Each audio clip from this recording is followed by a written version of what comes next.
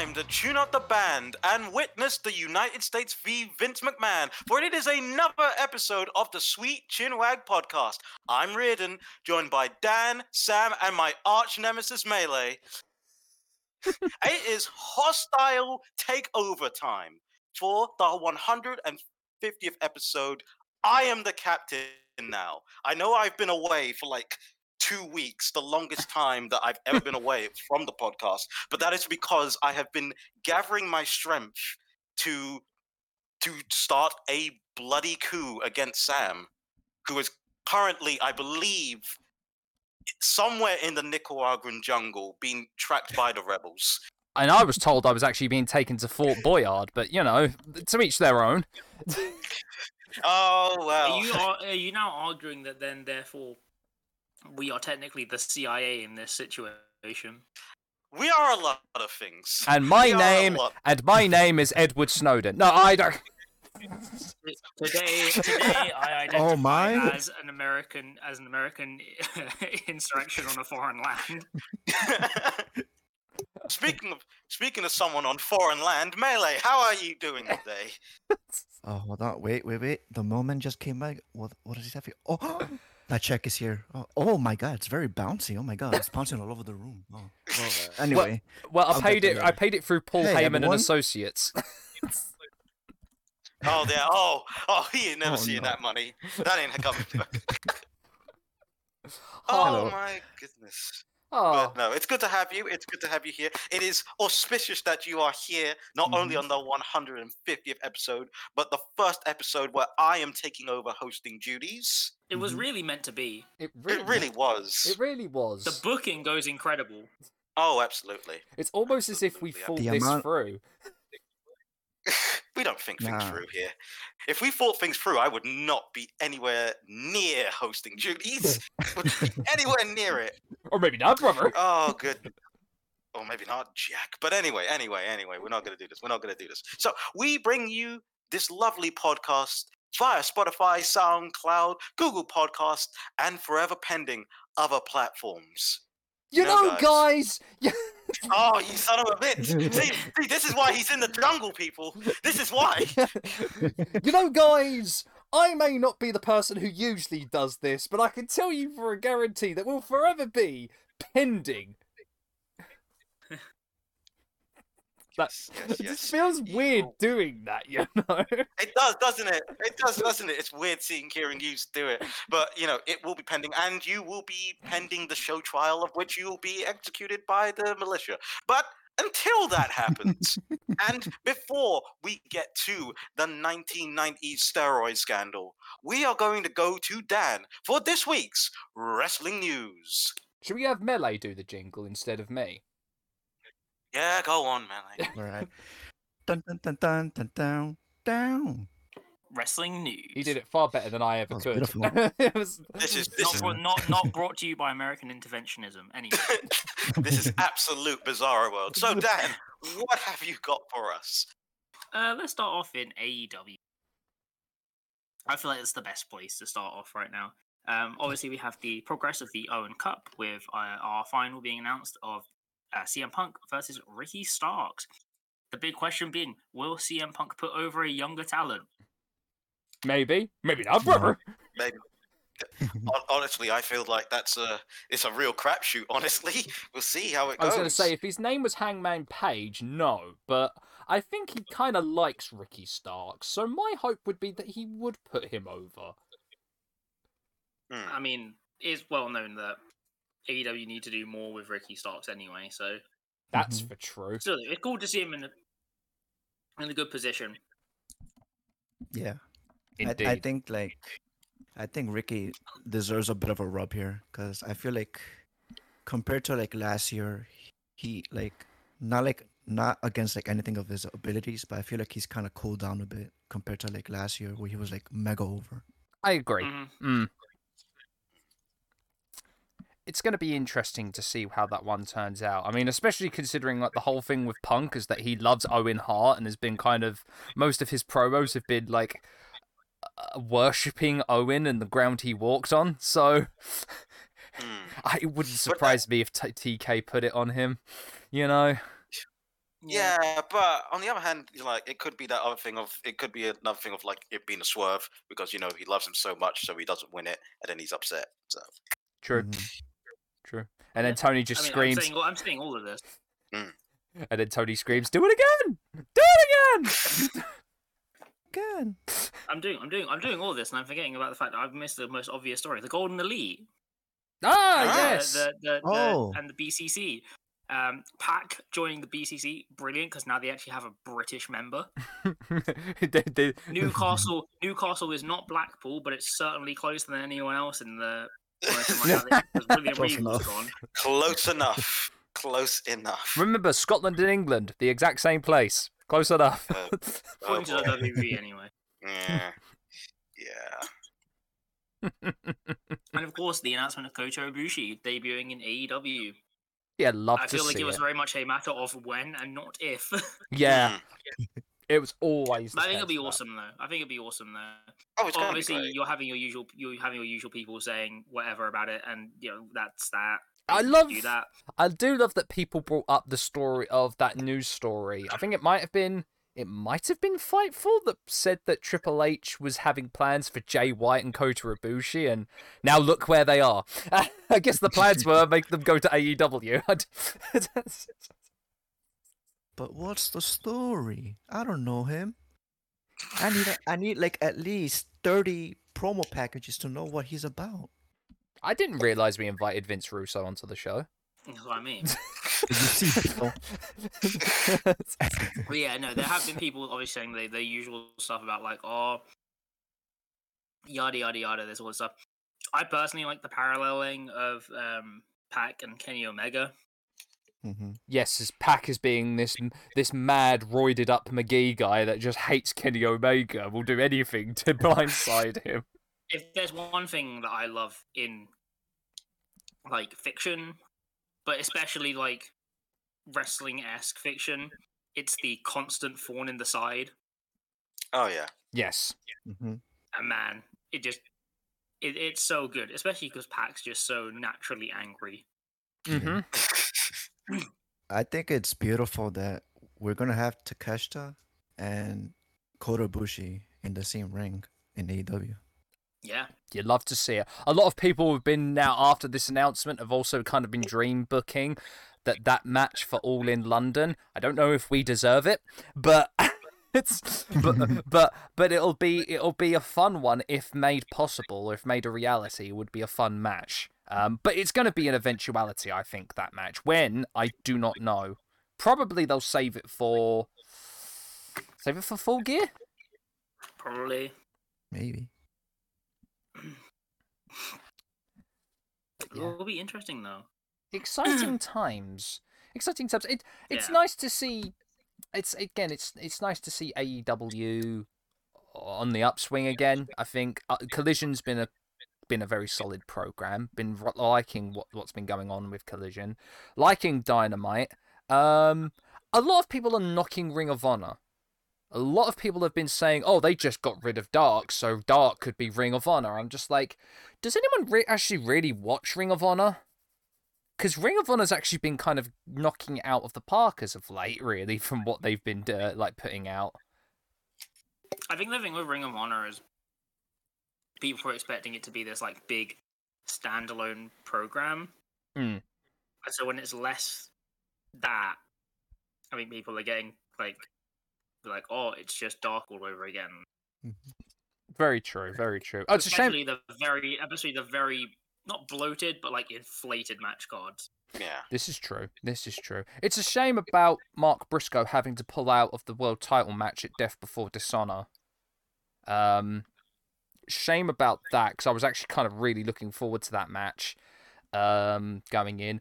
Willie Mack having one of the best backstage promos I have ever seen in a very long time.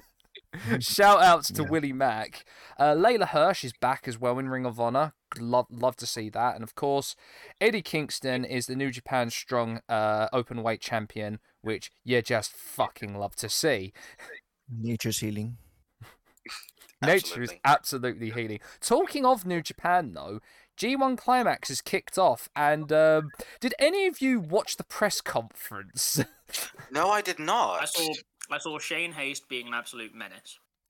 As per usual with Shane Haste. I saw Gabe Kidd still not being able to get the English stink off him. Yeah. Although that being said, he did lariat Kiyomura's head clean off, which I was like, you know what, I kind of appreciate that. I did see, I saw Alex Coughlin's promo, which was pretty good. I mean, Alex Coughlin's the future to me, so...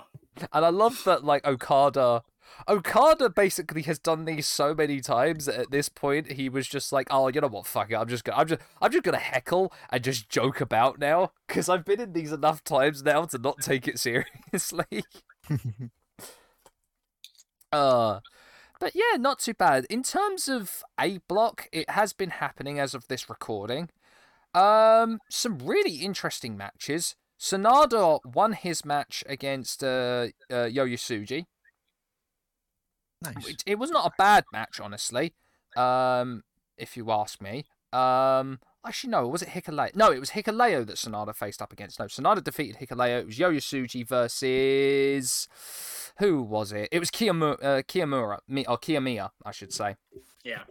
No, Suji won his people match. out there saying that Yota Tsuji is quite possibly the greatest wrestler alive right now, so... Oh, absolutely. Absolutely. I enjoyed Ren Narita versus Shooter. I know a lot of people have kind of softened on their stance of Shooter. A lot of that, I would say, would take it seriously because he did have a bit of an elongated run in Rev Pro. He's got the British stink. He's got the British stink, unfortunately. But that said, those two did actually put on a very decent match. It went to a time limit draw. And then the final match was Gabe Kidd versus... I don't like saying that man's name. You know who I'm talking about, Dan. But Gabe Kidd, being Gabe Kidd, ended up... Even though he was teammates with the guy, ended up Pearl Harboring him, and that went to a no contest. What a phrase. What a phrase. But that's what it's called. It's like taking someone from behind. It's called Pearl Harboring. Yeah. All right. But still, just to hear it out in the wild, it's just like, okay. I know the most infamous one is where Razor Ramon Pearl Harbored Owen Hart, but he Pearl Harbored him whilst Owen was facing Razor Ramon. I'm sorry, I thought that the most famous Pearl Harbor was Pearl Harbor, but okay, fair enough. Don't worry about it, Chief. Don't worry about it. Never heard of her. Never did. Oh man, what a drag name, Pearl Harbor. I feel like you're gonna have a tough time with that one. I don't know. Yeah, that seems like. I've got so many puns. I've got so many. I promise. I'm just a really big fan of the film. I was going to say I've got so many bad puns in my head that I'm not going to repeat out loud. Please don't. Yeah. But no, it sounds like it's a good so far. I'm kind of looking more forward to B Block. If I'm honest, I'm looking more forward to Eddie's turnaround in the G1. Is he going to win it? I don't know. Probably not. But it'll be fun to see who he gets paired up with in his block, honestly. Looking forward to it. Looking forward to seeing Eddie just fulfill the dream of everybody who's ever been a fan of Japanese pro wrestling. Yes. This is a lot. No, absolutely. I think obviously the thing is there's so much pressure with the crowning of the Reiwa 3 that it's put a whole bunch onto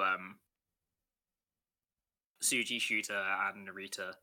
But I'm really interested to see what happens. I mean, I don't know the direction that they'll go. Obviously, the big thing is like, Okada could match Chono's record. It wouldn't surprise me if they went that way. So, remains to be seen. That said, though, I mean, this is the first time I feel like a G1's been, for a while anyway, has been kind of like, not a bad block in sight, and so every match is kind of like, you know what, that match might actually be a low-key banger match. The entire thing is, like, vaguely interesting. That's right, Just what you want. Although, confirm for me or not, is Aaron Hanare still in the G1? Oh yeah, Aaron Hanare's still in the G1. He's in Block C. So we still might have... He's in Block C with Eddie Kingston. If there are no Aaron Hanare haters, then I am dead.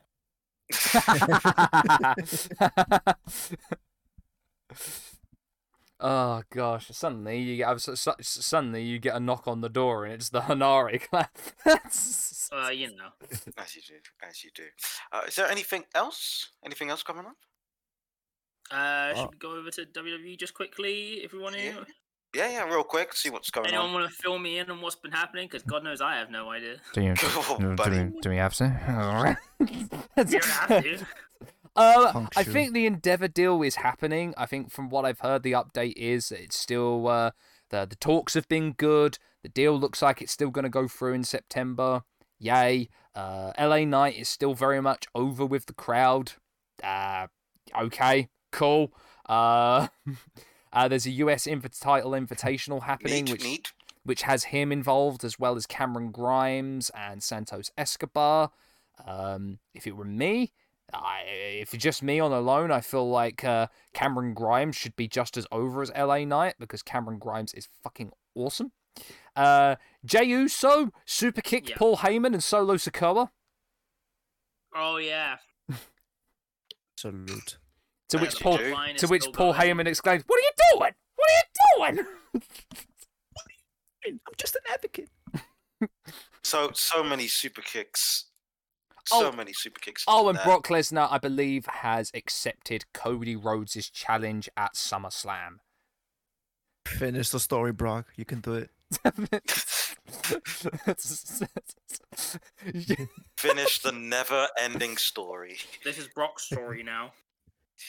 Honestly, if they make Brock win, it would be like, this is my story now, bitch. And we get Brock Roman at WrestleMania 40. Oh dear God. Oh Lord. Although the more things change, the more they stay the same. Although I will say though, it's been WrestleMania 40. Come WrestleMania 40, it will have been 10 years removed since Brock beat Taker. So I feel like who's the spooky guy in WWE at the moment that Brock could face at WrestleMania? Oh no, I was thinking Joe Gacy. Oh no. Could you imagine Brock Lesnar versus the Schism? The silence means that no one wants that. The silence is everyone thinking about it. Maybe the real Uncle Howdy is the friends we made along the way. Or the DLC for WWE 2K23. That's crazy, by the way. How are they going out of their arse to get fucking Uncle Howdy DLC is crazy. Who's the Uncle Howdy enjoyer in the world? There's someone in that company. Someone in that company that's like, yo, just hear me out. I can make Uncle Howdy into an absolute banger of a character. Maybe it's the same guy that wrote the return for Bray Wyatt. You know, that whole White Rabbit stuff last year. Maybe. Oh, that being said, I feel like that guy who wrote that was watching the trailer to Matrix Resurrections a little bit too much. And just realised that, you know what, we need Jefferson Airplane. Listen, I can't speak to that because I also watched that trailer way too much. So, what can I say here? I can't. Basically, the way it worked was the person who wrote that at one point in their life, probably relatively recent to when they created that, discovered what an ARG was and was like, we can do this. Yeah, that's man. If only they had done that in 2007 when ARGs were huge on YouTube. Oh god, if that combined with 9 Inch Nails Year Zero, that would have been interesting. Oh damn, they missed a perfect opportunity. Oh dang it. They missed the perfect opportunity. Write that down. Yeah, quickly, Riordan, write that down. You're the one presenting today, so you should be writing that stuff down. Listen. If you can get Trent to do it again, I don't know. That dude seems more pissed off than usual. He's too busy occasionally working on film scores. Yeah. The most random films that you'd ever think. With the news. We're done with the news. Oh, excellent. Now we come to recommendation corner, a corner I will never give up ever. Except for do this I week, do dude. actually have a No. You wait your damn turn. You wait your damn turn. No, my recommendation will be Succession, of which I've started to watch because the creator promised that it would be 4 seasons only, and then made good on that promise, meaning that I can actually watch Succession at pretty good times. It's actually really compelling, really good stuff. The actual business side of thing, you don't need to really understand it. All you need to know is it makes this person angry, and then it's fine. Fair I enough. actually am really enjoying it. It's really compelling is the word. TV, great performances across the board. So that would be my recommendation this week. Now, Sam, you may do so. Okay. Guys, how do you feel about cursed Doom mods? Very good. I feel pretty good about them. Yeah, actually, yeah. Well, I have the documentary just for you. Now, as everyone knows, the craze at the moment for old school Doom and Doom mods is, of course, the cursed horror mod, My House. And someone has done a feature-length documentary. A YouTuber by the name of Powerpack has done a documentary talking all about the My House mod and playing through it and just kind of going over the technicalities of this mod itself. I love it. It's great. If you're into sort of...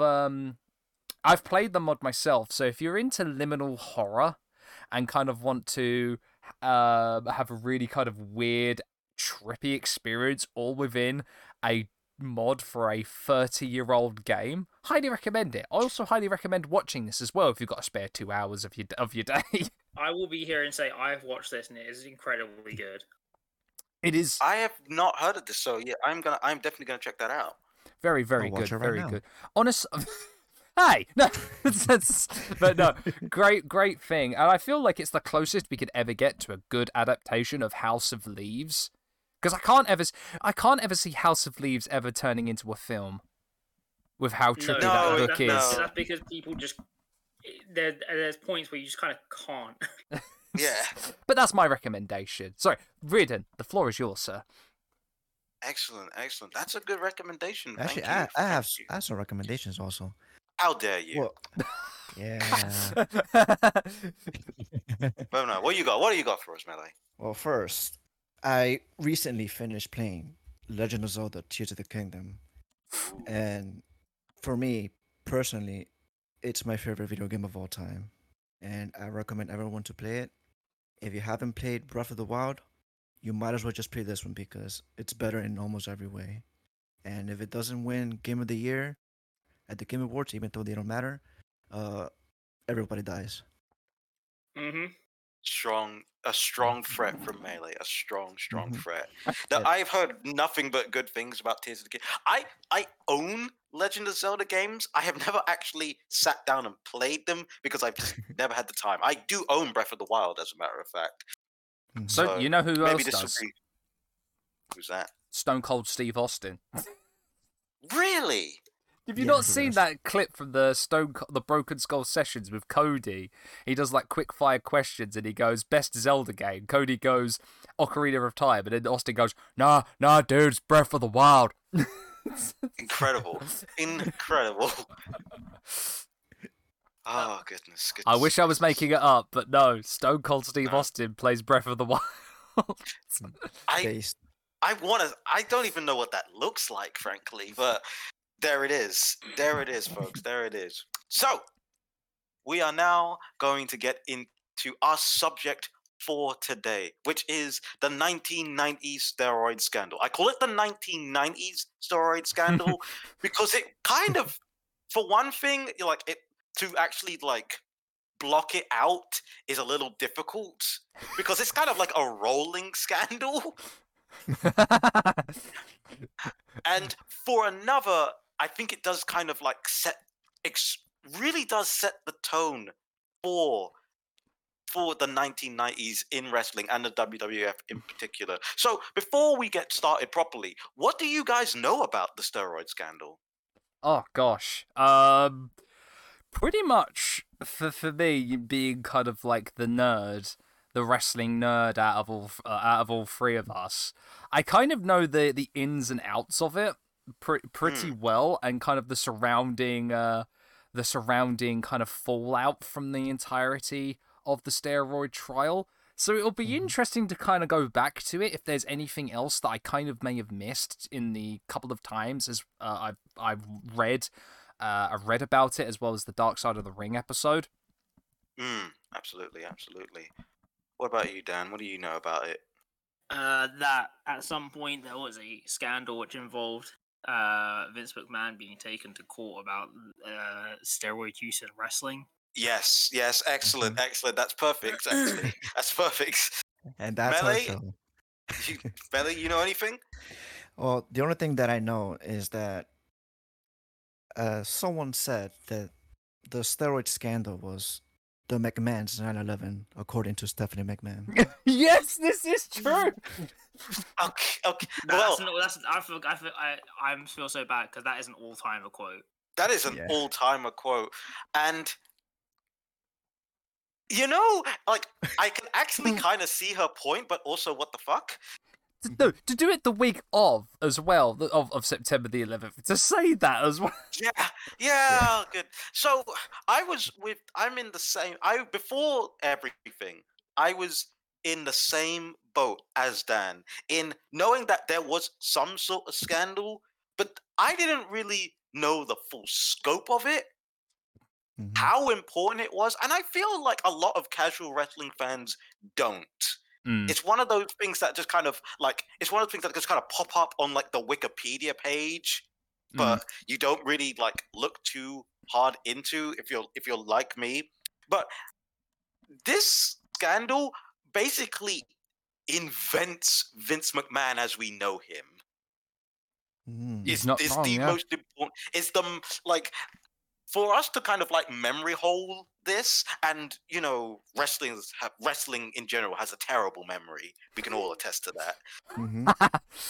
But to memory hole this specifically, I find really bad because a lot of the things that we complain about via wrestling and the WWE and WWF in particular, the culmination point is here. There is a real kind of like, if this goes a different way, the entirety of wrestling is completely and utterly different. And also some people might actually still be alive, but we'll get to that. So basically this is the canon event. Yes! No, really and truly, this is the canon event of the WWE. So there are many ways to discuss it. There have been books that have been written about it. I've actually like gone through a couple of books on it just to get some more gist of it. So we're going to get into the nitty-gritty. But I think it's important to really get the context of when and why this happened. So we're not going to talk about wrestling for a second, but we are actually going to talk about the 1988 Seoul Olympics. We're going all the way to the Seoul Olympics? Yeah, we're going to the Seoul Olympics. Yeah, exactly. So I don't know why I thought you were going to say something. We need to start by talking about like the US court system or something, and I was like all right, here we go. USA.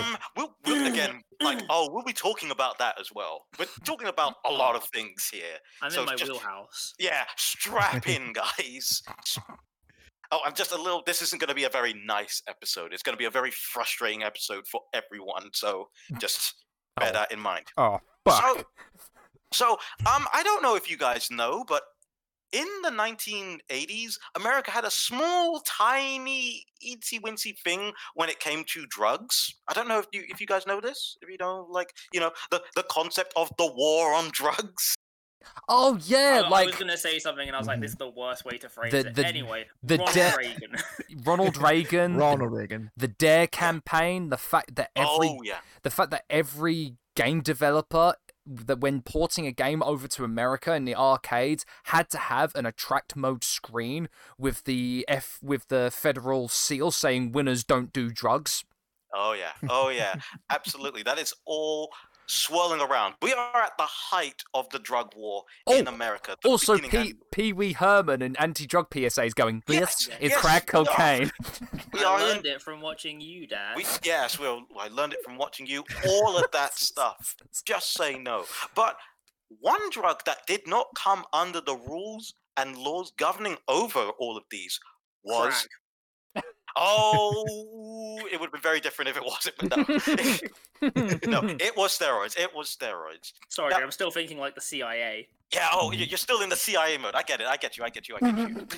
So, this, however, changed from a very, very unlikely source. And this is something where we can technically blame Canada for this. Yeah. So, Okay. Blame Canada. Blame Yeah, so- Canada. during the Seoul Olympics, during the 100-meter sprint finals, Oh, what's his name? Ben Johnson. oh, yes, thank you. Yeah, you actually know. Congratulations. How gold star for you. Yes, Yeah. Ben Johnson came under heavy, heavy controversy as it turns out that he had been doing steroids. He had been having performance-enhancing drugs. Now, fun fact, that is actually known as the dirtiest race in history, as it turns out that only 2 of the 8 competitors in that race remained clean of any performance-enhancing drugs in their career. Okay. 2. A, So based. A, that's impressive, but B, that ain't got shit on the Tour de France. Oh no, it does not. Well, we're still in the kiddie pool section there. But, Again, it would have been terrific if they just kept doing it and fully encouraged it. Because instead of the triple jump of the hop skip jump, it would have been the hop skip and where the fuck did he go? And yeah, Well, exactly. it's like the fucking guy that's trying to promote the enhanced games. Yeah, we're kind of in the beginning of that, and this was like a massive. There was like performance enhancement steroids was a massive controversy like throughout all of the sports. One of the big ones is of course Major League Baseball, which of course had its Barry own Bonds. which had its own like its own steroid scandal during the 80s and 90s. I love how everyone says Fucking if you've juice got a in a ball, giant, like I was gonna 500 feet. I love the fact that a lot of people now like joke that if you've got a big head, you mean you're on steroids just like Barry Bonds. Like, Yeah, I know, right? Well, because this is a bit of context that I can add, which is that American athletic steroid use was driven by the Cold War. Yes, absolutely. It sounds crazy, but one of the big starters of it was that American gymnasts were losing to Soviet and East German gymnasts, and obviously they found out later that they were all on insane amounts of PEDs. Yes. Yeah. But it pushed the culture of the U.S. gymnastic training system, which then led to the modern abuse scandals.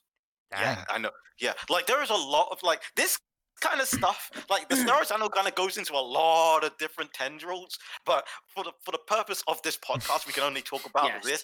Like, God, we could definitely get into more of it. I am giving the cliff notes, but for this. After the controversy of the Olympics, Congress eventually tightened the regulations around them, criminalizing their trafficking. And this would have an effect on a small, little-known company known as the World Wrestling Federation. Oh my? Oh, yes. Oh, my, could it be? Yes, the WWF. This is a fascinating time for the WWF. This is the golden age, the first big boom of wrestling, not just with the WWF, but with the entire wrestling business. And as we head into the 90s, there's one thing that I really want people to keep in mind with this story. Vince McMahon was not Vince McMahon during this time. Yeah, he was not the character we now know as Vince.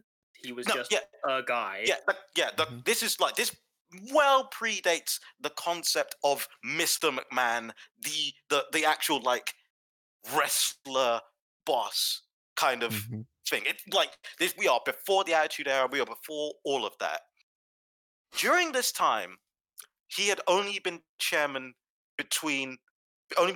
for around like 4 to 5 years. 1987 was WrestleMania 3. So this like the big one, where Hulk Hogan slammed Andre the Giant, and a million people saw it and screamed and cheered, and and Hogan claims that he broke every bone in his body or pulled every muscle in his body, and all of that. And although he has begun and mostly succeeded swallowing up all of the territories, his biggest white whale, WCW, is being born at this time. Mm. So Vince has to keep his empire afloat. Remember, Vince Sr. didn't want him to have the company. Yeah, as a matter of fact, there are a lot of people. Mm. Go ahead. Yeah, go ahead. The story is that he bought his father's share in the company, not inherited, bought his father's share in the company. Exactly, and a lot of those people are still, and a lot of the people who were around during Vince Sr.'s day are still around and still making moves. Mm. So he is not he has got the company, but he is not secure in it. Hi, Future Sam here. I'm adding this little bit here to let you know that unfortunately, during the recording, I had a very, very poor internet connection, and I cut out of the conversation just as Riordan was getting in to talking about, I believe, how did all of these guys in the Golden Age get their physiques through the use of drugs, lots of drugs. So we're going to join Riordan back as he's right into that spiel of all of that stuff. Apologies, everyone. I'll try and get better internet next time. On with the episode. Hogan, and also giving the fans the biggest, strongest looking physiques possible. And one way of doing that is with steroids. Dun dun dun. Now, but how does one get the amount of steroids needed to be that big, and not only to be big, but to be consistently big? You guys, those guys are insane amount considering you have to cycle. Yeah, exactly. It is an insane amount, and it's not the easiest to get. In the late 1980s, steroid use was legal if you were prescribed by a personal physician.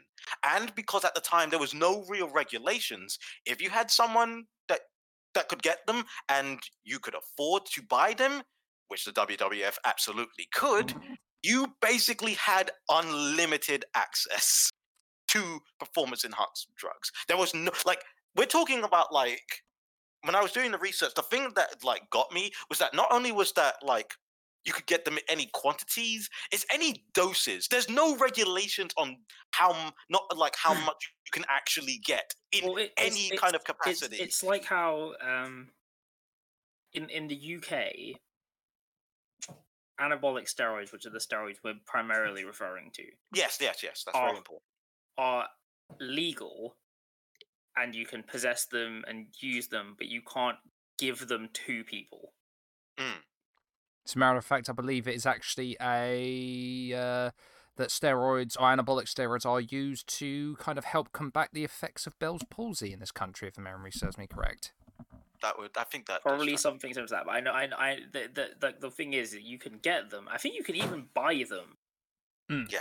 But you can't. You can't sell them without being a licensed seller or something. Yeah, it's in this country, it's technically a Class C offense. I know it's a Class C offense. Yeah, it's heavily restricted. But at the time in the US, it was not. So if you had a guy, you could get them, and the WWF had a guy.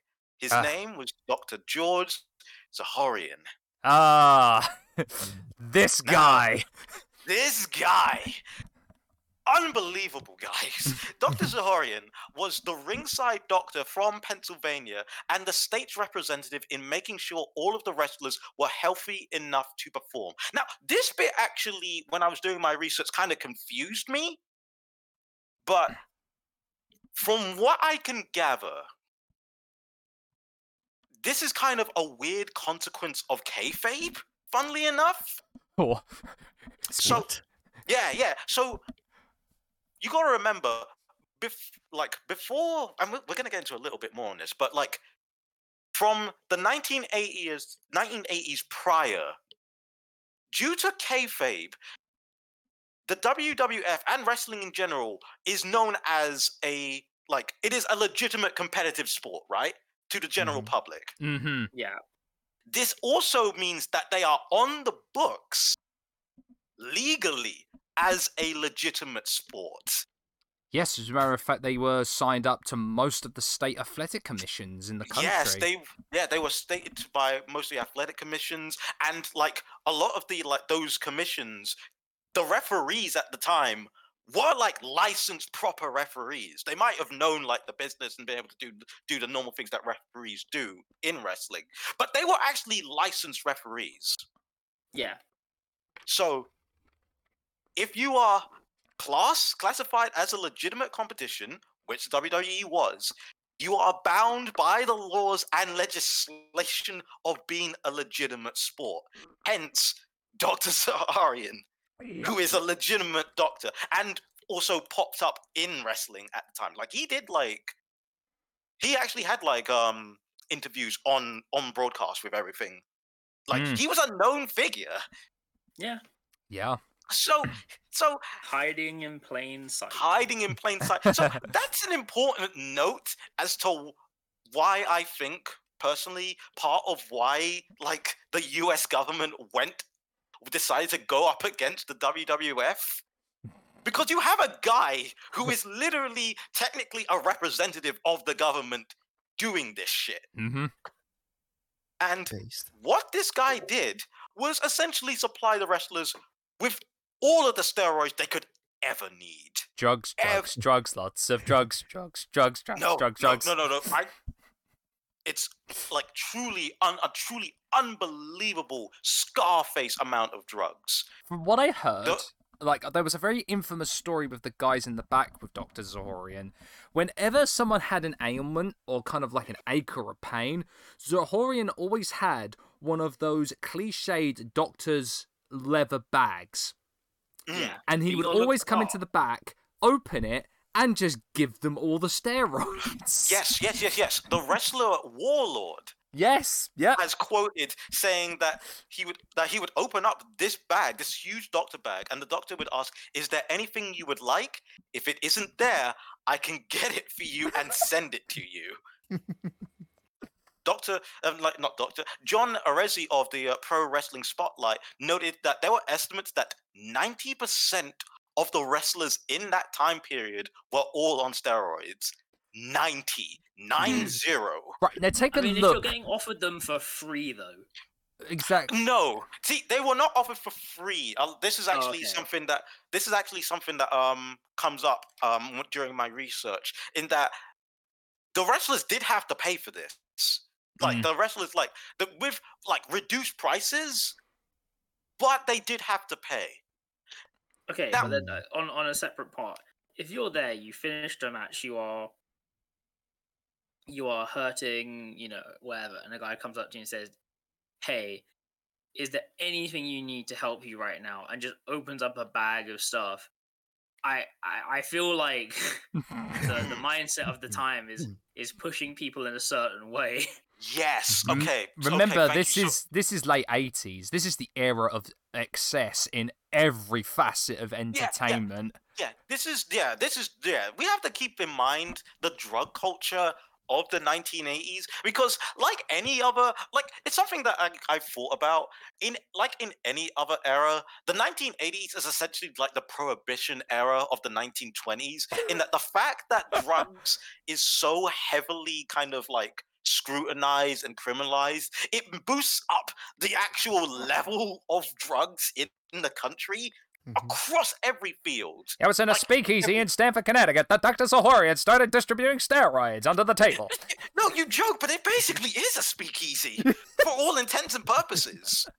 So, and I think I'm gonna do a quick sidebar and editorial, as I actually don't like the Dark Side of the Ring episode on this, because I feel like, due to the people that they have as the main interviewees, there is a kind of a neglect in talking about the actual culture of the wrestlers at the time as to why they would do this. I mean, you just got to take one look at the roster they had back in the day. I mean, look, you mentioned Warlord, but gosh, they had a dime a dozen of those guys that looked exactly like them. Hercules. You mean brother? Yes. Rick the Model Martel, Ultimate Warrior, fucking Hulk Hogan, brother. Yeah, the Ultimate Warrior, who was actually called the Anabolic Warrior in some circles.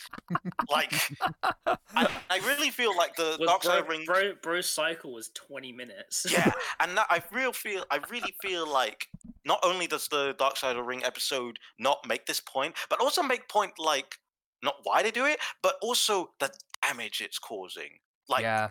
across the field. And this is where I actually start to use my second source, Chokehold, Pro Wrestlers Real Mayhem Outside the Ring. It's a good book, which I've read chapters on when trying to do research for this episode.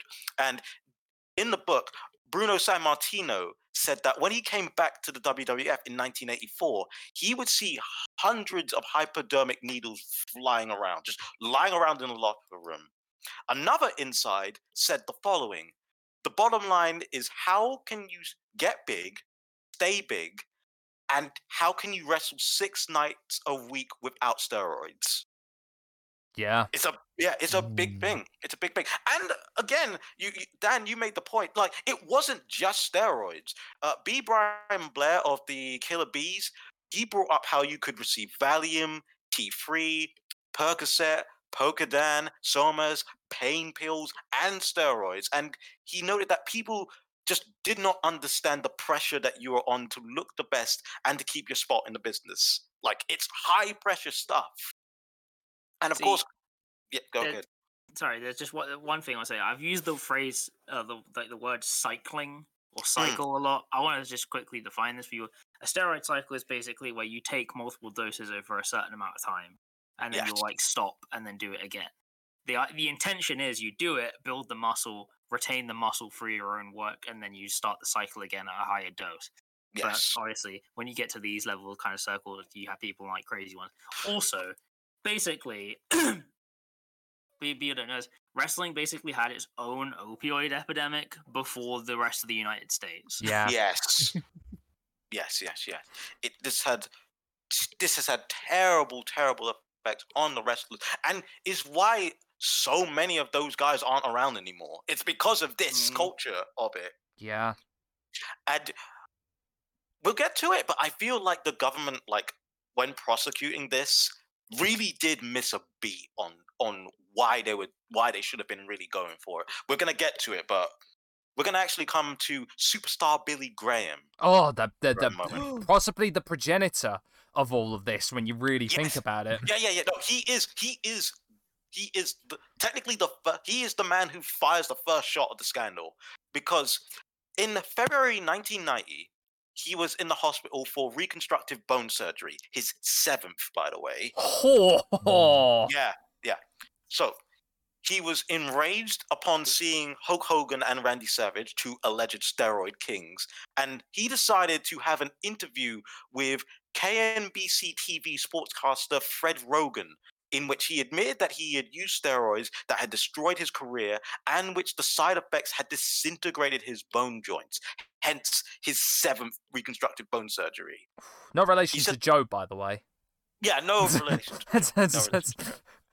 But no, so he said the following: "It's not worth it, man. When you are lying in a hospital, cut open from end to end, and you're on morphine and Demerol, because of the pain, and you know you'll never walk like a normal man again." That is the prologue to all of this. That's what really got the media kind of, first getting their their knickers in a twist about all of this, and rightfully so. So, with steroid trafficking now criminalized, federal prosecutor Theodore Smith began investigating Zahoran, who, unknown to his WWF clients, had also begun selling drugs to amateur bodybuilders and athletes. Sounds about right. When I saw this little bit, I was reminded that Vince McMahon at the time had tried to get into the bodybuilding business. Ah, yes, the World Bodybuilding Federation, which I swear we have to do an episode on. We'll have to do an episode. Maybe that will be my next episode, just looking it up, because I don't know. Now, I don't know if that is connected. I legitimately don't know if that was a connection that like the prosecutors were trying to make, but it is a thing. Just to keep in Well, mind that it's a thing. It wouldn't surprise I me. can say as a thing, from having friends that are in like the fitness communities and stuff, more often than not, people's first exposure to steroids is being offered it at their gym. Yes. It's incredibly common. Yes, absolutely.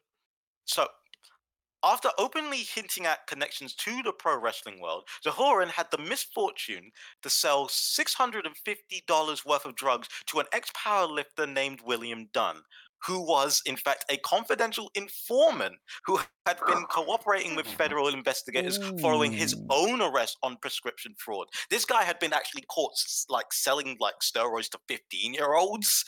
Holy shit! Yeah. Like, again, read into the bodybuilding community, it's crazy. yeah, no, it's absolutely mad, and especially at this time.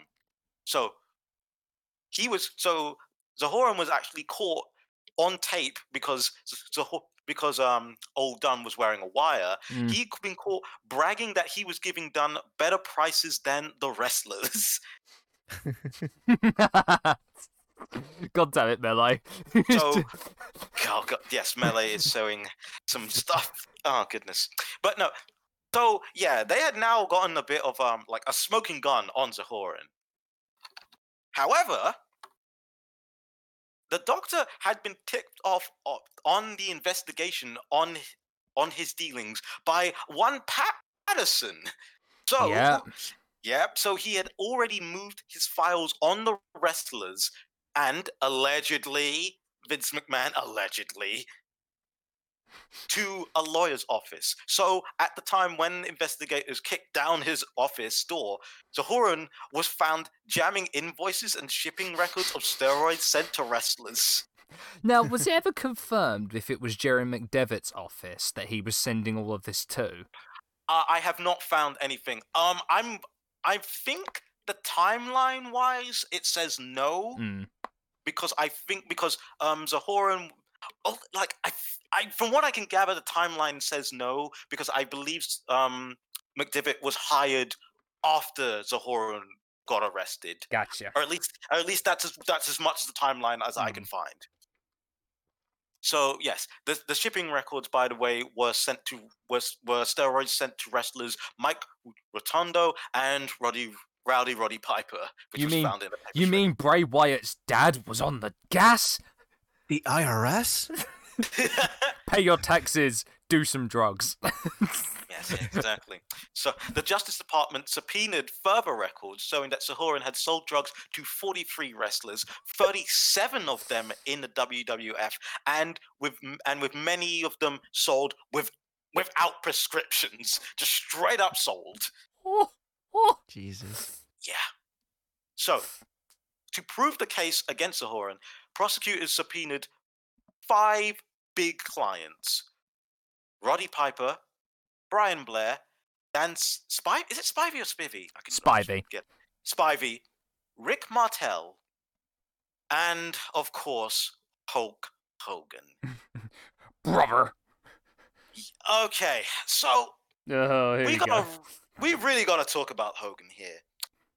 I mentioned it before, but it really cannot be overstated how big Hulk Hogan is in wrestling.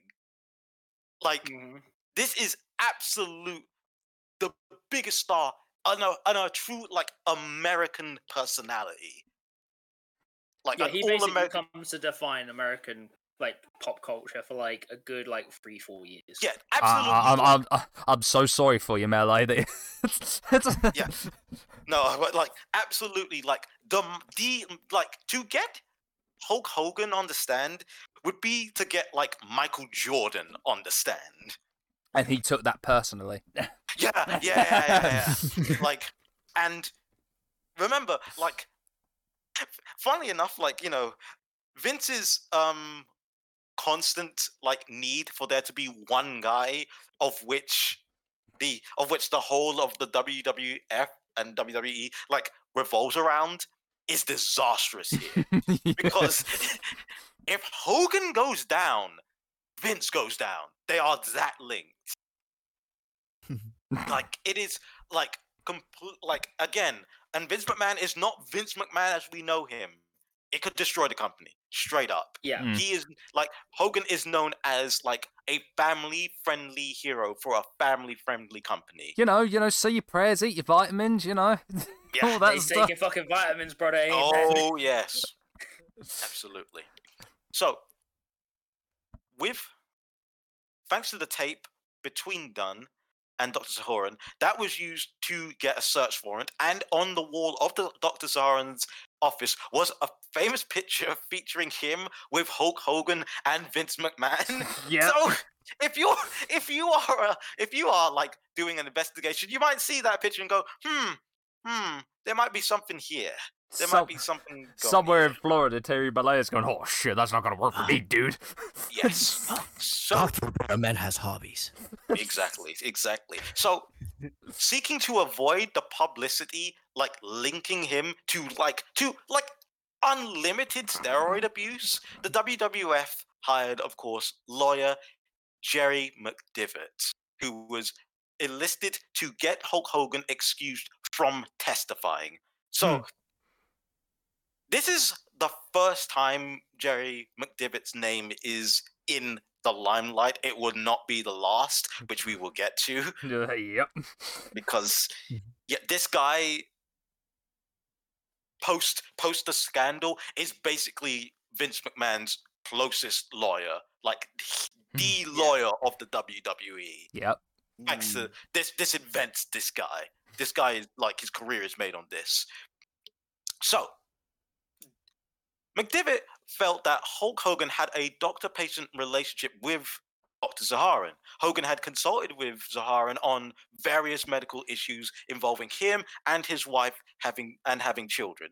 So Jerry decided that he would present an argument to the judge that the government had no compelling reason to do this, as it would compromise his medical privacy rights to have him get on the witness stand and explain why he did what he did, right?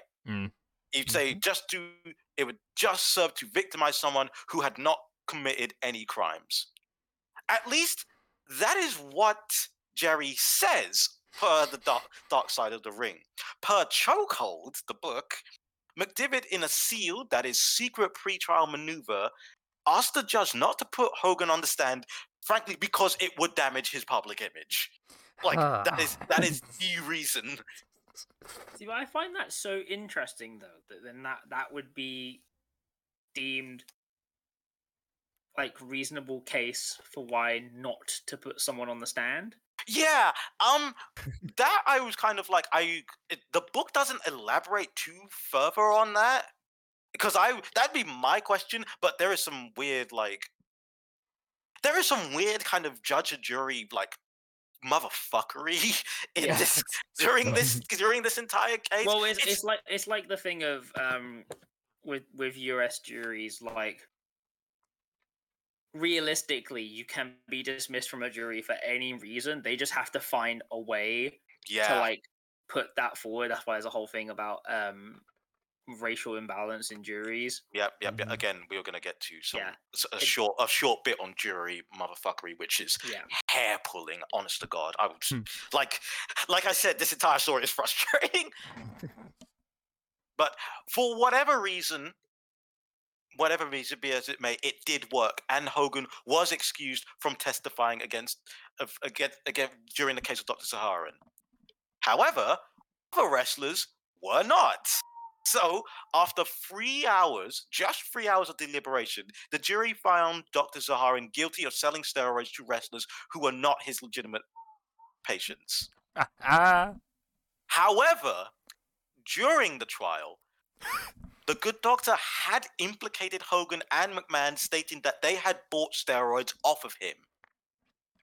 So, McMahon and Hogan suffered serious backlash in the media at this time.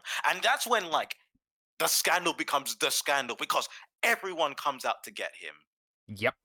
Like, and with Vince McMahon being in, like, the spotlight and the targeting, there are two quotes that I feel, like, really kind of explain why that is.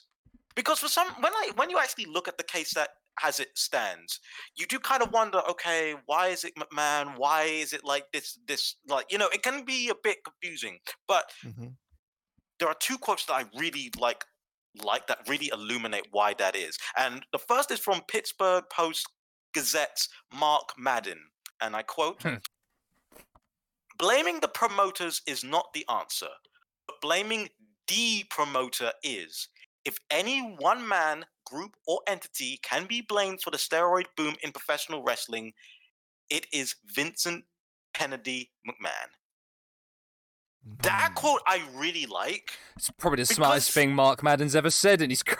But I really like that quote. Was it? Is the heartbreaking the worst person you know? Just Yeah. made an excellent point. Yeah, no, but I really like that quote a lot because it kind of puts in, because remember at this time, Vince McMahon had done everything in his power to make his game be the only game in town. Yep.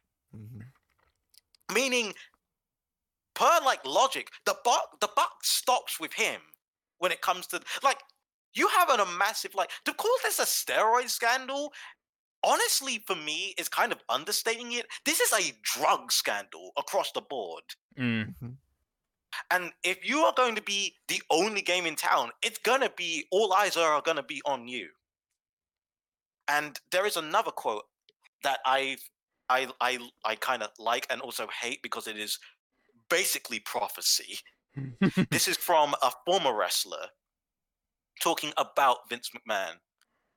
"He doesn't care if you shove kryptonite up your ass as long as you make the weight. But he knows there's only one way to get there. I believe Vince McMahon should have been the man convicted last week," that is of Zaharan's trial, "and in about 20 years, when ex-WWF wrestlers are dropping like flies, you can add another charge to that list." That is so dreadfully prophetic. That is Fucking hell. Yeah, that is just.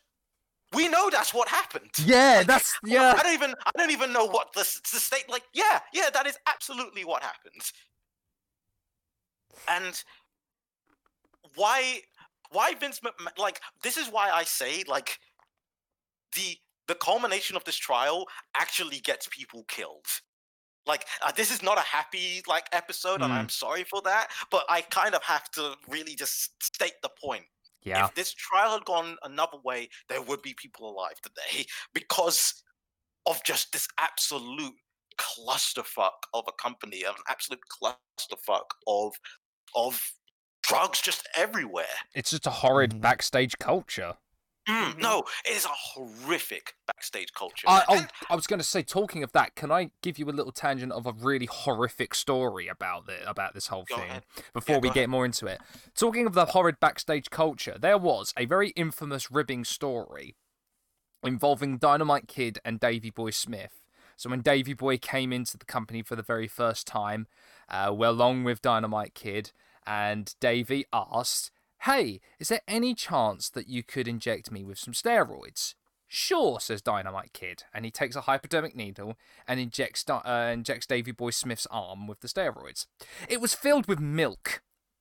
Oh, no. Again, and you know the whole thing of, like, Dynamite Kid was known to be one of the worst users of it because every night people would say you would just see him ribbing people by sticking a hypodermic needle in people's asses. Just, yeah. It's not great. It is not great. So, during a press conference, McMahon denied telling wrestlers to get bigger. He disputed the claim that steroid use caused health problems, which is one of those ones which makes me, like, blink rapidly. But he also announced that Hulk Hogan would be on the Arsenio Hall show to set the record straight for himself. Oh my!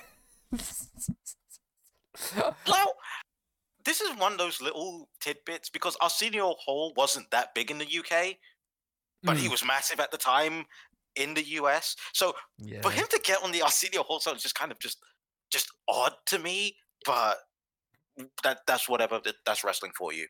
Yep. So Hogan, for his part, on the Arsenio Hall show, stated that he had only taken steroids 3 times back in 1983 when he had tore his bicep. He claimed that he had used it for rehab, and that was the only time he had ever used it. He had only used it, and all the rest of it was pure, natural. Take your vitamins, say his prayers, and like that's what he's saying. You know what he Case did? closed then. Yep. You know what he did? He said the quiet part loud during the interview, didn't he?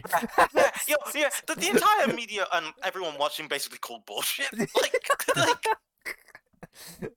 and I wonder why. I have never taken steroids, dude. Only that 3 times when I hurt my bicep. Yeah, no, it was coming thick and fast from literally everyone.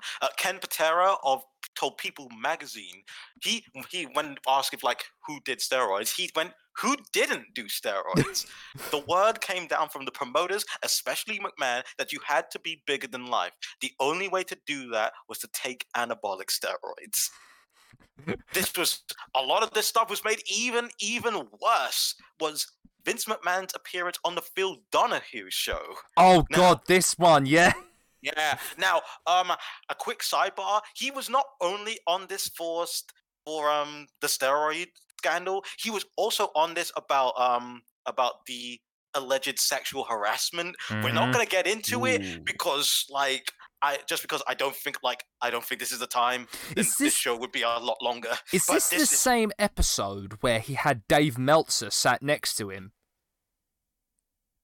This is that exact one where Dave Meltzer basically called bullshit on him for stating that he was not disappointed by Hulk Hogan admitting that he had used steroids. I'm gonna show you peeps a picture of mullet-haired Dave Meltzer sat next to Vince McMahon. Yeah, please do while I continue, but I'm gonna keep moving. No, what the people who was actually really getting his ass. Oh my God, look at that picture.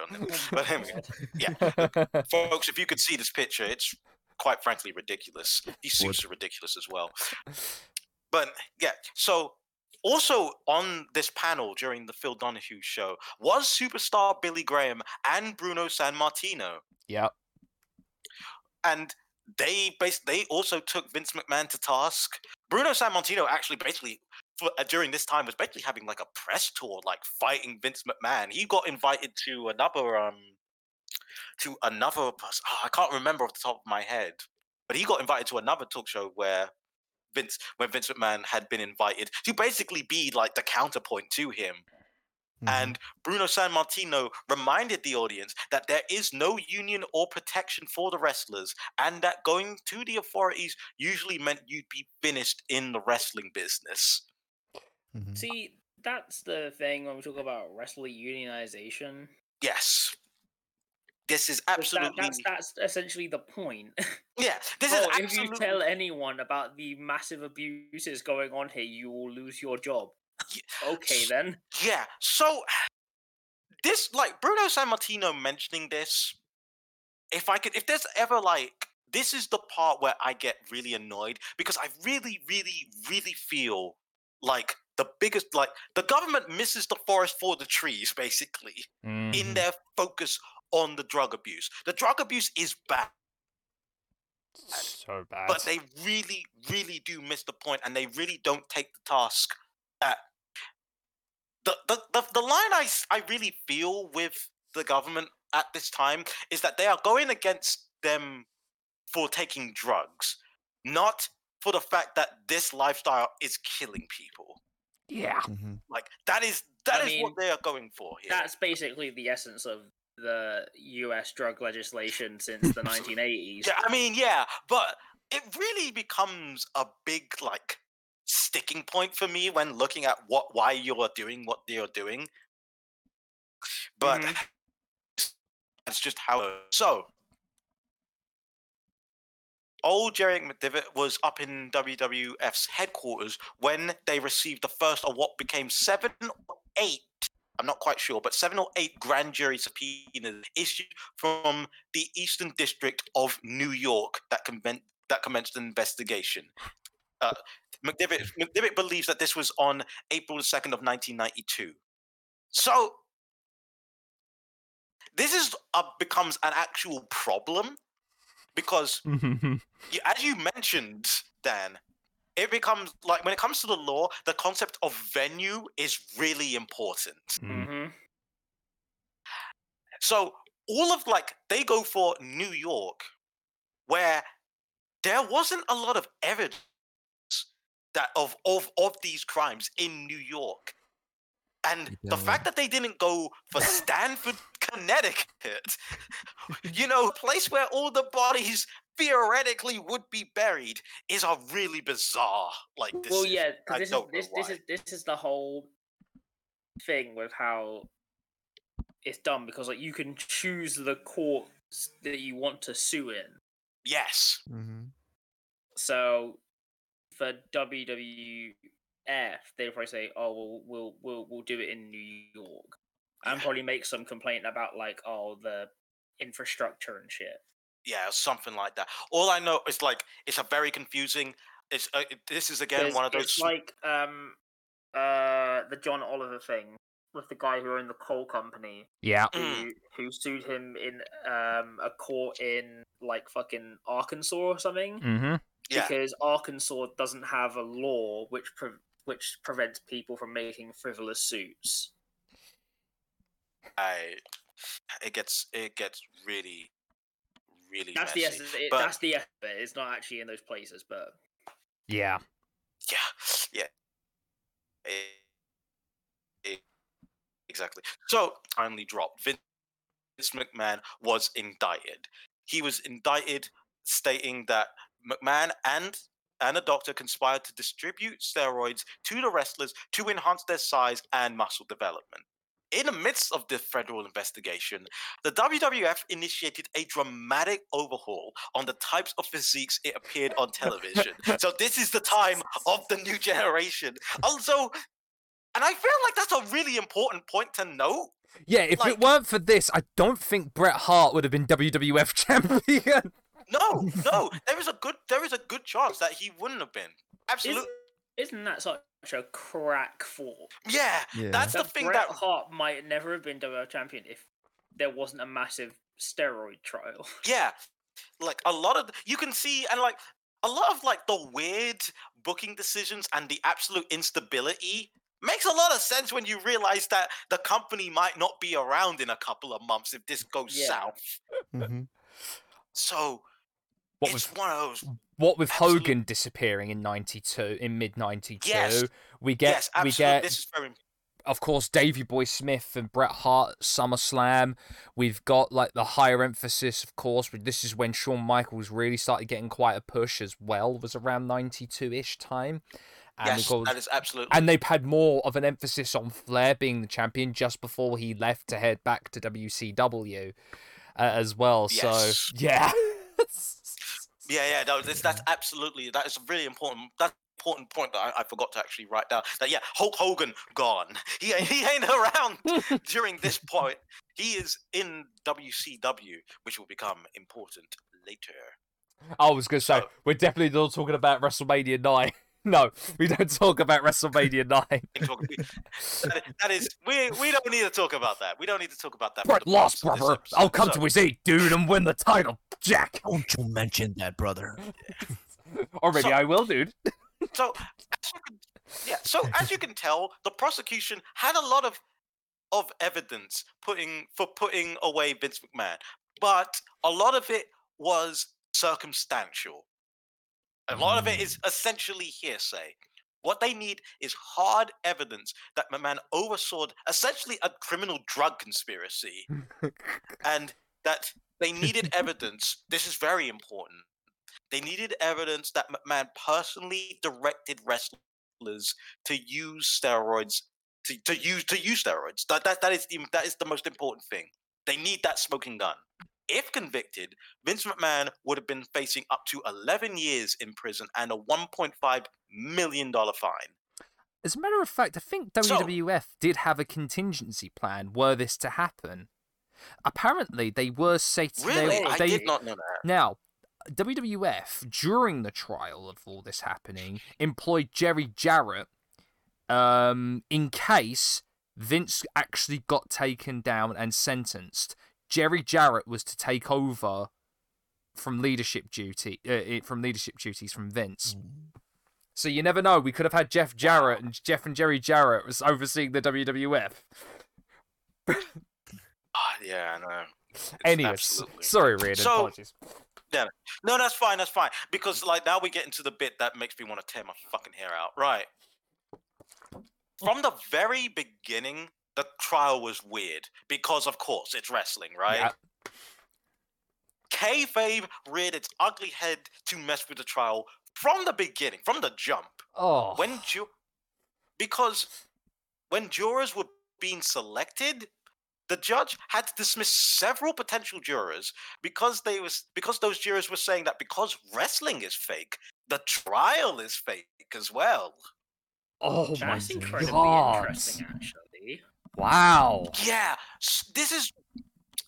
this becomes like, and even after an acceptable jury was selected, the judge, who was Judge Jacob Mishner, I believe, Mishner, he warned the jury, do not question whether wrestling is sports or entertainment. The only issue at stake is the distribution and to prove beyond a reasonable doubt. This is the substance, not whether wrestling is phony or sports or entertainment. Basically, when this trial isn't about whether wrestling is fake or not. Yep.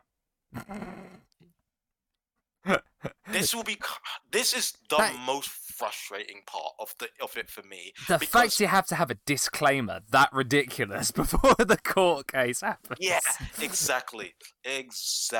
So it was like, it's the fact that they had to do this is so stupid. For the former federal prosecutor Laura Bivetti was brought in because McDivitt's prior representation of Hogan during Dr. Zahoran's trial was regarded as a conflict of interest. So to make the point, Jerry was actually representing WWF and Laura was representing Vince McMahon personally. So they are technically separate on this. That's an important note to make. Again, technically. Technically, but yeah. I don't think we're at the point where businesses count as people for the purposes of law in the US yet, so... Yeah, we are not in that point. Laura, goddammit, you listen to Jerry and everything he has to say. God damn it. No, exactly. No, yeah. Also, can I just make a very interesting point? I don't know if you're going to bring it up. Were you going to bring up Vince's neck brace? Okay. I was gonna ignore it because it's so dumb. It is so stupid. So yes, during the entirety of the trial, Vince McMahon wore a neck brace.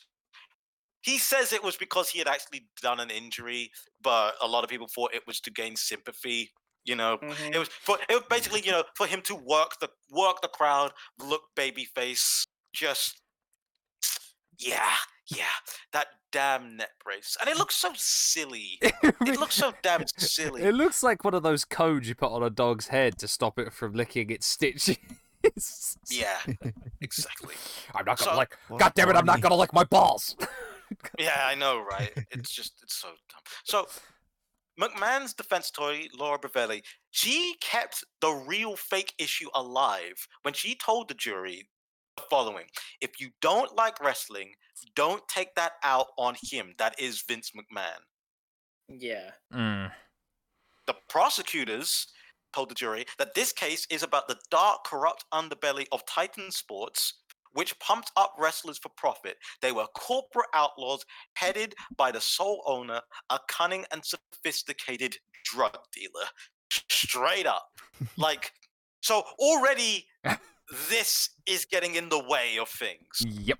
So annoying. So goddamn annoying. And it becomes annoying especially. I want you guys to keep this little bit in mind for the end. A little epilogue bit that I'm going to be talking about. That kind of really sums up all of this for me. But, so pin up that. So, the prosecution team, led by Sean O'Shea, had a lineup of WWF wrestlers as witnesses set to testify, including Hulk Hogan and the Ultimate Warrior. So this was also it also included Rick Rude and among others. I think it was around like 11. I might be wrong on 11, yeah, 11 wrestlers. Yeah. So, yeah, all of the wrestlers essentially said the same line. Yes, I have done steroids, especially Ultimate Warrior. Like, there's no going around that one. Like, I don't think that brother could get away with saying, I have never used steroids in my life. yeah, exactly. So It's the they all said power the and same spirit line, of the warrior. Yeah, I know, right? Yeah. But no, he said that they basically said yes, that they had used steroids, but Vince McMahon had not forced them to use them. That's the important bit here, because Yeah, that's what the case is. That's some very specific legalese there. Yeah. Yeah. It really is some very specific legalese there. I've used them, but it wasn't Vince specifically that requested that I use them. Yes. It's one of those. Because then the blame would fall on Riordan. Exactly. Mm. Yeah. It's one of those ones. I couldn't find exactly who it was who said it. Said he needed to be on the. He said that I needed to get on the gas. I told him I would not get on steroids to get the job. He, that is McMahon, told me the do what you have to do. Which, again, do what you have to do is not no. You have to use steroids.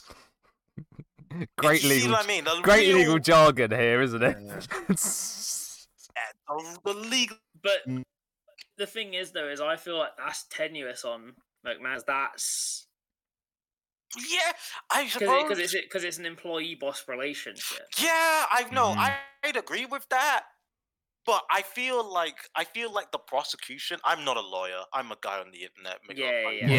But from what I can gather, from what I can see, I feel that them trying to getting Vince McMahon to you have to use steroids was a mistake.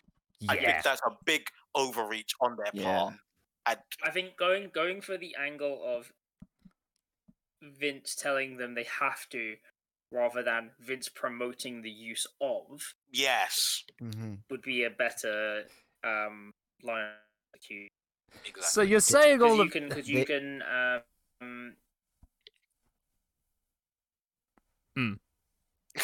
That's you said it best. I don't know how to describe it. There is a thing in employment which is like the power dynamic.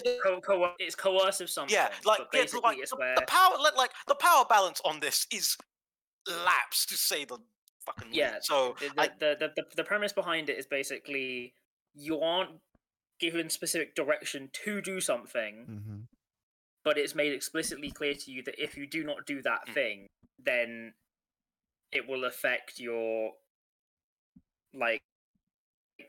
relation at work. So the only person who actively said that he was like specifically told was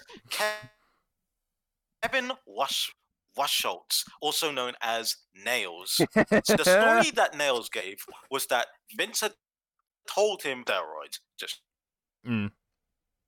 up. However, the defense of was a hostile witness, as he held from the WWF previously, disgruntled and looking for revenge. Now, Nailed by still animosity towards Vince McMahon, but then later answered in the affirmative that he hated Vince McMahon. Again, he's just drawing a very fine semantic difference between the two. Yeah, just. Do I have personal animosity? No. Do I? Generally, yes. Yeah. It's like I don't hate him as a businessman. I hate him as a human being. Like it's more or less what I love the fact that they made Laura Bravetti made him slip up by making him literally confirm he didn't know what the word animosity meant. Yeah, that kind of sums it up, don't it? So, Dr. Zahara was brought in directly from his prison cell to testify at McMahon. So, this is a weird bit of this story for me. So, Jerry McDevitt brought, when he was interviewed during the ring, he brought up that during the doctor's direct examination, Zahoran kept vaguely referring to some letter that he had written, but Jerry hadn't received any copy of a letter. Finally, the judge ordered Dr. Zaharan to turn over any letters that he had received. While Dr. Zaharan was on the witness stand, Jerry was apparently read a letter dated to May 19th, 1993, that described the doctor's horrendous experience have been taken to various prisons and forced into solitary confinement, apparently done to influence his testimony. So, on the stand, Zaharan is recounting a meeting with McMahon where he disclosed that he was selling drugs to his wrestlers and that McMahon never told him to stop. This one conversation becomes like the basis for charging Vince of having some kind of conspiracy of any kind with Dr. Zaharan. And when he was... Yeah, the magic bullet. And when questioned by prosecutors, Dr. Zaharan denied his treatment was malicious or influenced his testimony. This bit is weird. I have no idea what to think on it. Really and truly. It's just like... It just is. Yeah, it just is a thing. I honestly don't like. Did Dr. Zaharan do it to stop? It could be a whole lot of things, but like it just is what it is. It is what it is, and I haven't got anything really to go. One other big witness was McMahon's executive assistant, or basically secretary, Emily Feinberg. So, in her testimony, she had said that Vince had asked her to purchase a mini refrigerator for his office. At the time, McMahon claimed that he wanted it to keep sodas in, but she quickly realized that he was storing vials of steroids inside of it. That's fucking Jesus. in the office, Yeah, bro. apparently in the office. From what I can gather, I think it's his own personal steroids. I'm not sure. This man was. He This also man bought is mini a. fridge for his own fucking steroids. You gotta realize this That's a man. whole other fucking level of juicing. You gotta realize this man loves bodybuilding and loves big, muscly dudes. So it is so not out of the reaches of ridiculousness to assume that he would have a mini fridge full of steroids. Yeah, So but he you gotta loved think though, right? Most people, like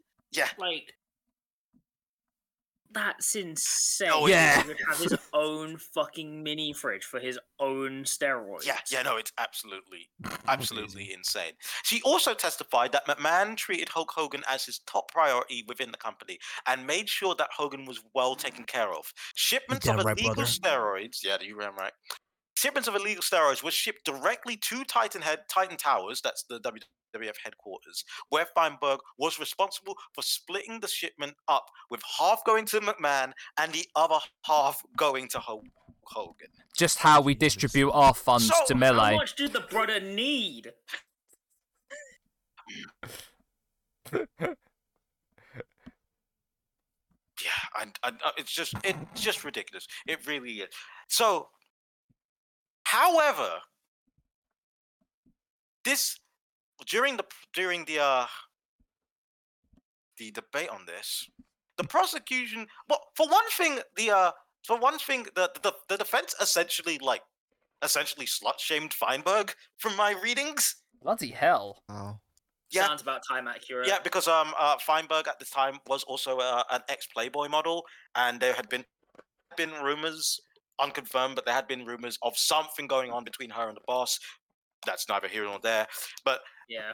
with Bravetti apparently stating that she was wearing more clothes for the judge than she normally did, which is wow. Wow. They also the WWF attorneys also accused Feinberg of shopping around for a book deal on her relationship with Vince McMahon and demanding a better severance package from Vince after she was fired. They'd paid her as a fame seeker and a wannabe actress who was looking to the US government to get her name and face highlighted in such a high-profile case. Oof. Now, Again, incredibly time accurate. terribly time accurate. And it had come out that she had some talks to a freelance television producer. So this technically counted under, like, the witness was shoddy. However, we're gonna quickly fast forward to a little thing that because in 1995, after the trial, the FBI investigated WWF Laura Bavetti, and it turns out that television producer was her boyfriend, Martin Bergman, who was they were then accused of witness tampering by allegedly offering Feinberg between $250,000 to $400,000 for information to produce a TV piece on the trial. It's unbelievable. So take that as you will. Take that as you will. So that was out. The witness testimony that everyone wanted to hear was, of course, Hulk Hogan. Hulk Hogan, this was a different Hulk Hogan than the one from the previous Saharan trial. Oh, this is ballooned down significantly, Hulk Hogan. He is so the shell of his former self at this point. Yeah, not only that, this was one that had fallen out with Vince McMahon and had signed up for the rival company, WCW, which was on its way up. Yep. Gearing up to what would eventually become the Monday Night Wars.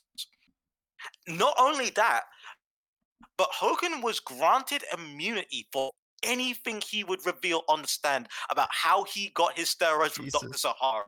So he had nothing to lose to sink Vince McMahon completely and utterly. Even on trial, he's protected. Yeah, I know. Right? Even the U.S. court system is not going to put.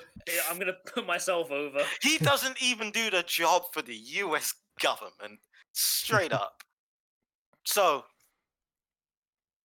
everyone is for him to sink it. But contrast to what everyone thought he would do.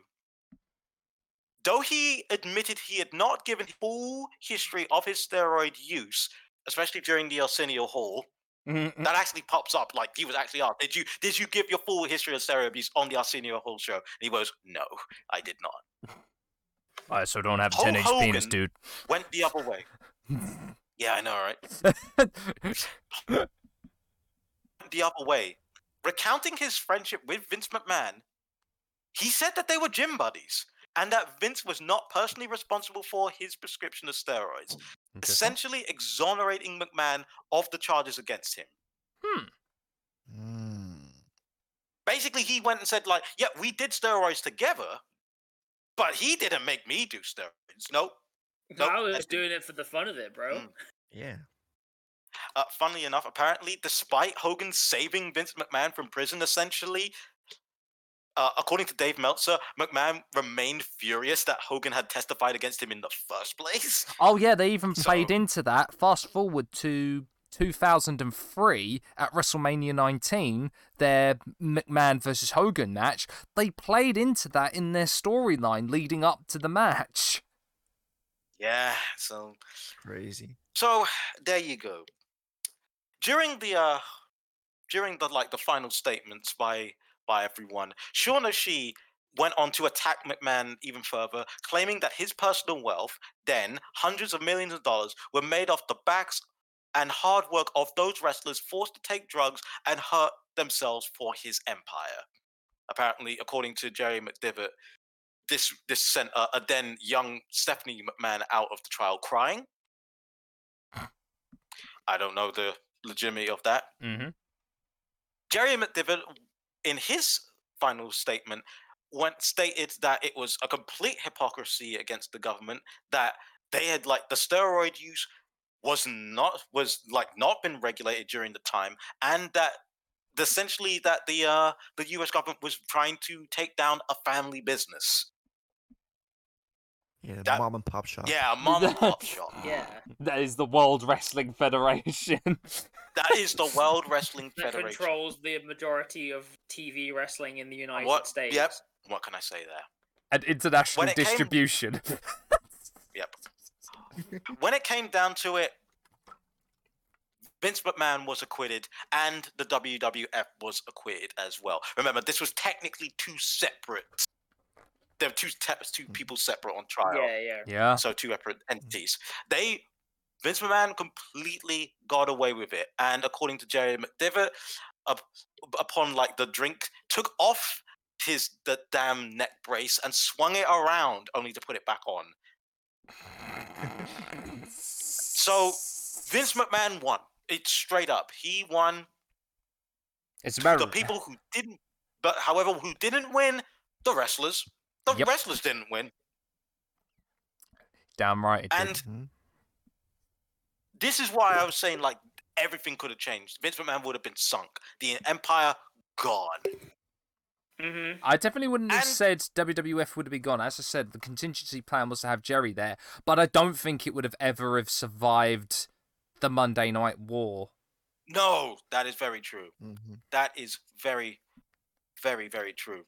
And one thing that I really feel needs to be mentioned is two things as a little epilogue here. First, remember what I said about the kayfabe? Yeah. Yeah. The kayfabe. The funny thing about like that bit of the juries and everything around it was that kayfabe was technically dead already, as Mm-hmm. Yeah. Vince and Linda McMahon had, with Vince specifically, like, fun fact actually, do you guys know why the term sports entertainment was invented? I believe Yes. it was due to a hearing with the New Jersey Athletic Commission where they wanted to raise Yep. the prices, and Vince turned around to them and said, but you do realise this is a fake sport, right? We're sports entertainment. We employ elements of sports, but we're actually a family-friendly entertainment entity. Exactly. It was the argument that professional wrestling is not a actual combat sport, and because it's not an actual combat sport, it doesn't come under the Athletics Commission's jurisdiction, Exactly. which covered primarily boxing.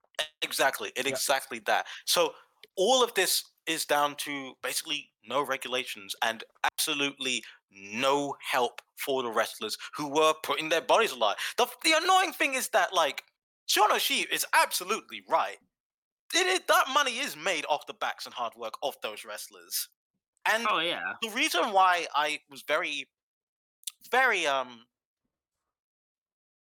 felt it important to call this very specifically the 1990s steroid scandal was because it happened again.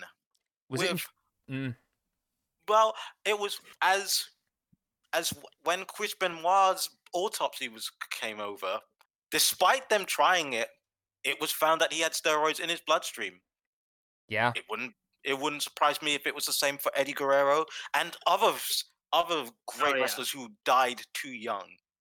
Unfortunately, it was a huge reasoning as to why so many of the guys in the 80s passed and why so many were passing away in the mid-2000s. Eddie was Exactly. always told that he was too small, and Eddie had it in his mind that the only way he could ever really get into a main event position was I got to get huge. And if you ever see Eddie in his debut in 2000 to what he looked like when he faced Brock Lesnar, holy crap, his traps and shoulders are huge in comparison to what he was in 2000. Yeah, absolutely. Absolutely. I I feel like this is the fact that Vince McMahon was acquitted is essentially almost like a compliment of 1,000 different things. For one thing, I do kind of understand the ruling. It was an overreach by the government. I do actually legitimately feel my feelings towards Vince McMahon and the company and everything aside, I do feel like it was an overreach, and I do feel like they were they were missing the forest for the trees. If they had come over the fact that wrestlers were dying, that wrestlers had no support, I do feel like it could have gone a different way. Hell, I feel like, this wasn't the first and only time that Vince was in court. Just before this, Jesse Ventura had taken him to court and was successful for royalties that were owed to Jesse. Yes, absolutely. And Jesse Ventura, after that, pretty much just said, I'm out. I mean, because you didn't give it, because he was the one that was trying to spearhead unionization for wrestlers and was stooged upon by Hulk Hogan. By Hulk Hogan. And so, that's... It really is. I haven't got really a happy ending. We all know how this goes. Yeah. Vince McMahon becomes Vince McMahon. Apart from the only thing that could have really stopped him was Ted Turner and the Monday Night Wars, and we all know how that went down. God damn it. But this is the real, and I really feel like this is the real starting point for a lot of things in the WWF and then WWE. You could almost make a case that this is the actual true beginning of the Attitude Era, because this is where like everything honestly changes and has to change. This is where everything starts to gear up, because it was a Pyrrhic victory in some respect. When you announced that 90% of your wrestlers are on performance enhancement drugs, that's gonna take that basically makes your family friendly stuff dead in the water. This entire thing kind of makes that dead in the water, which it could be argued allows Vince McMahon to pivot to the more darker, edgier of the mid to late 90s that begun the Attitude Era. Because my goodness, the job role gimmicks of the mid-90s straight after was not doing him any favors. Like the Goon, Duke the Dumpster Drosy. Yep, absolutely. Manta. It is a straight line between all of this and the gobbledygook. Oh shit, son. You're right. And with that, we end our take on the steroid scandal. How do you feel, guys? Well, I don't know about you guys, but I'm starting to think that this Vince McMahon guy is not very good. No, I agree with you. no, it's Oh my.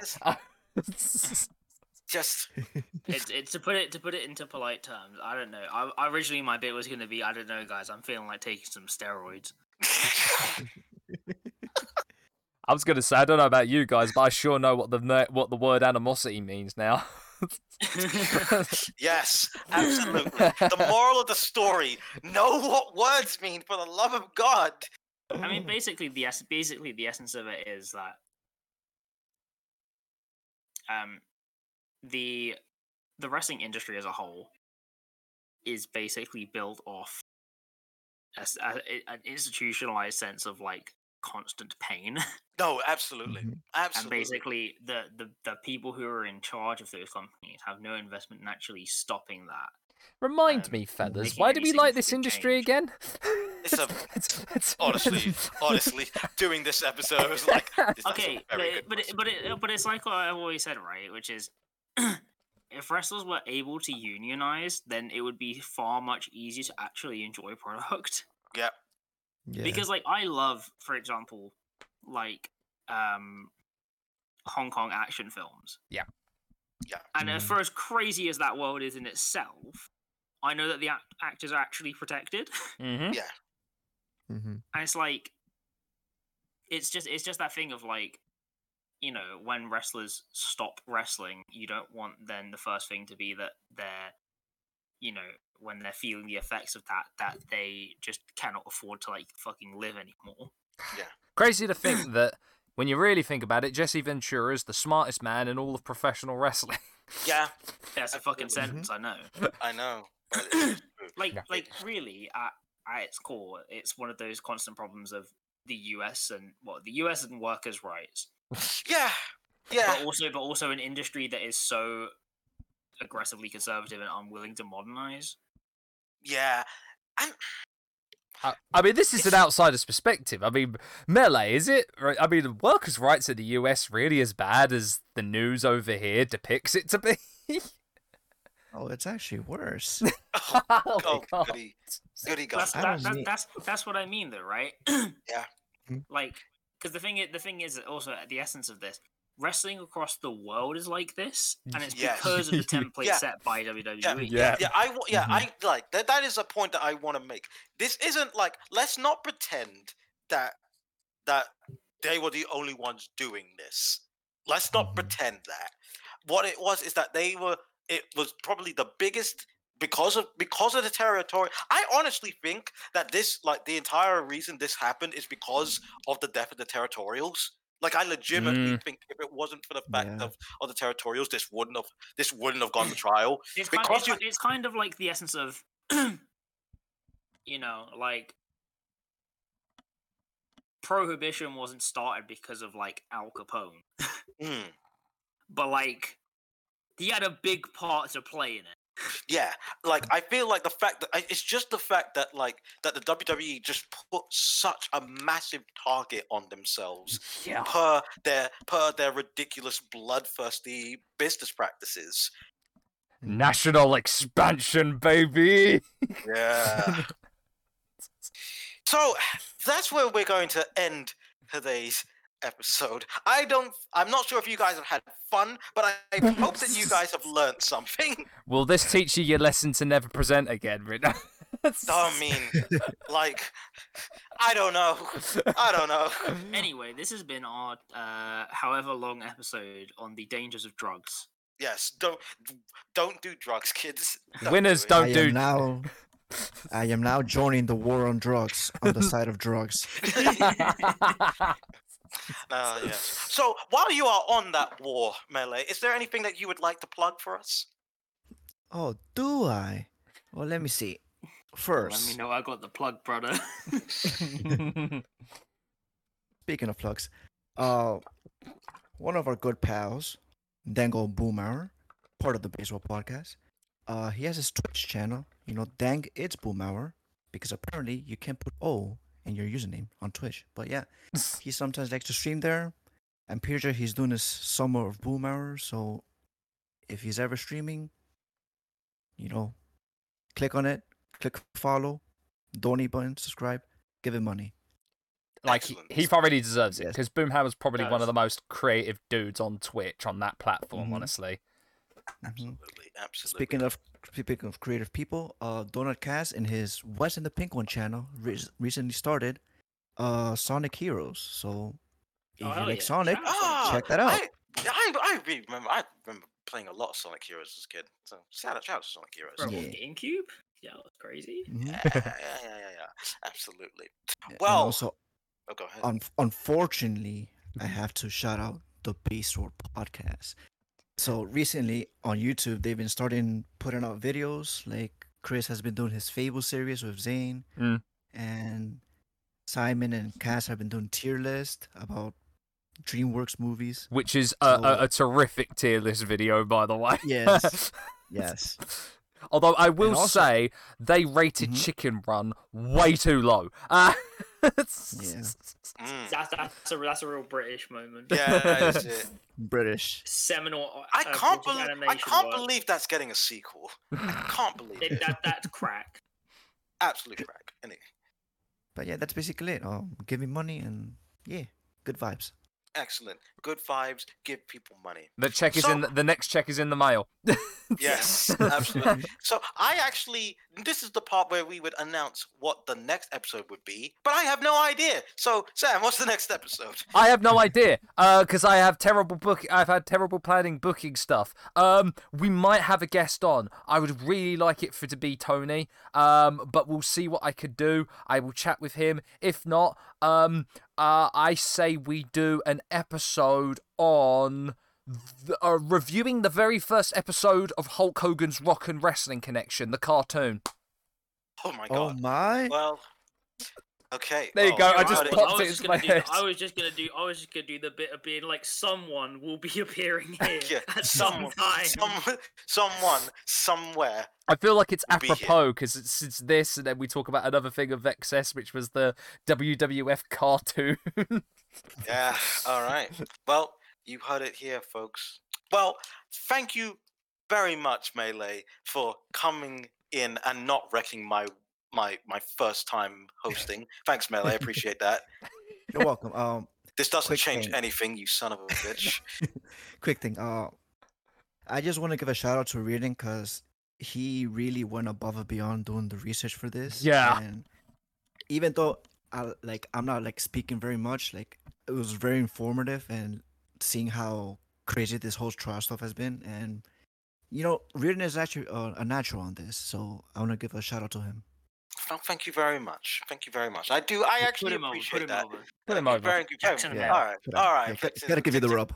Thank you very much. Thank you very much. This was a lot of fun, a lot of frustration. It was a lot to do this, but I'm glad that I've done it.